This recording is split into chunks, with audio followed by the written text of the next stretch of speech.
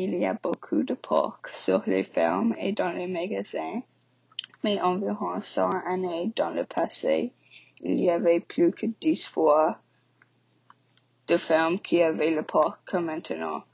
Il y a beaucoup quand tu vas les magasins, mais pas le même nombre que dans le passé.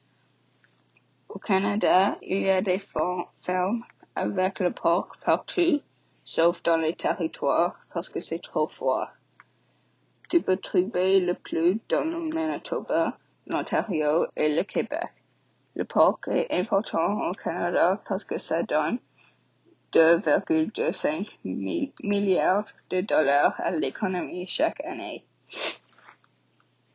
Au Québec, le porc est le deuxième plus important à l'économie. Sur les fermes, le seul problème avec le porc est que ça cause beaucoup de problèmes, comme le changement climatique. Tous les produits chimiques qu'ils utilisent n'est pas bon pour nous et pour l'environnement. Il y a aussi une limite sur le nombre de cochons, et avec nous mangeons beaucoup, il ne va pas avoir les cochons qui restent. Le porc n'est pas le meilleur pour ton corps, aussi parce que ça a beaucoup de gras et tu as une chance d'avoir une maladie de corps si tu manges trop.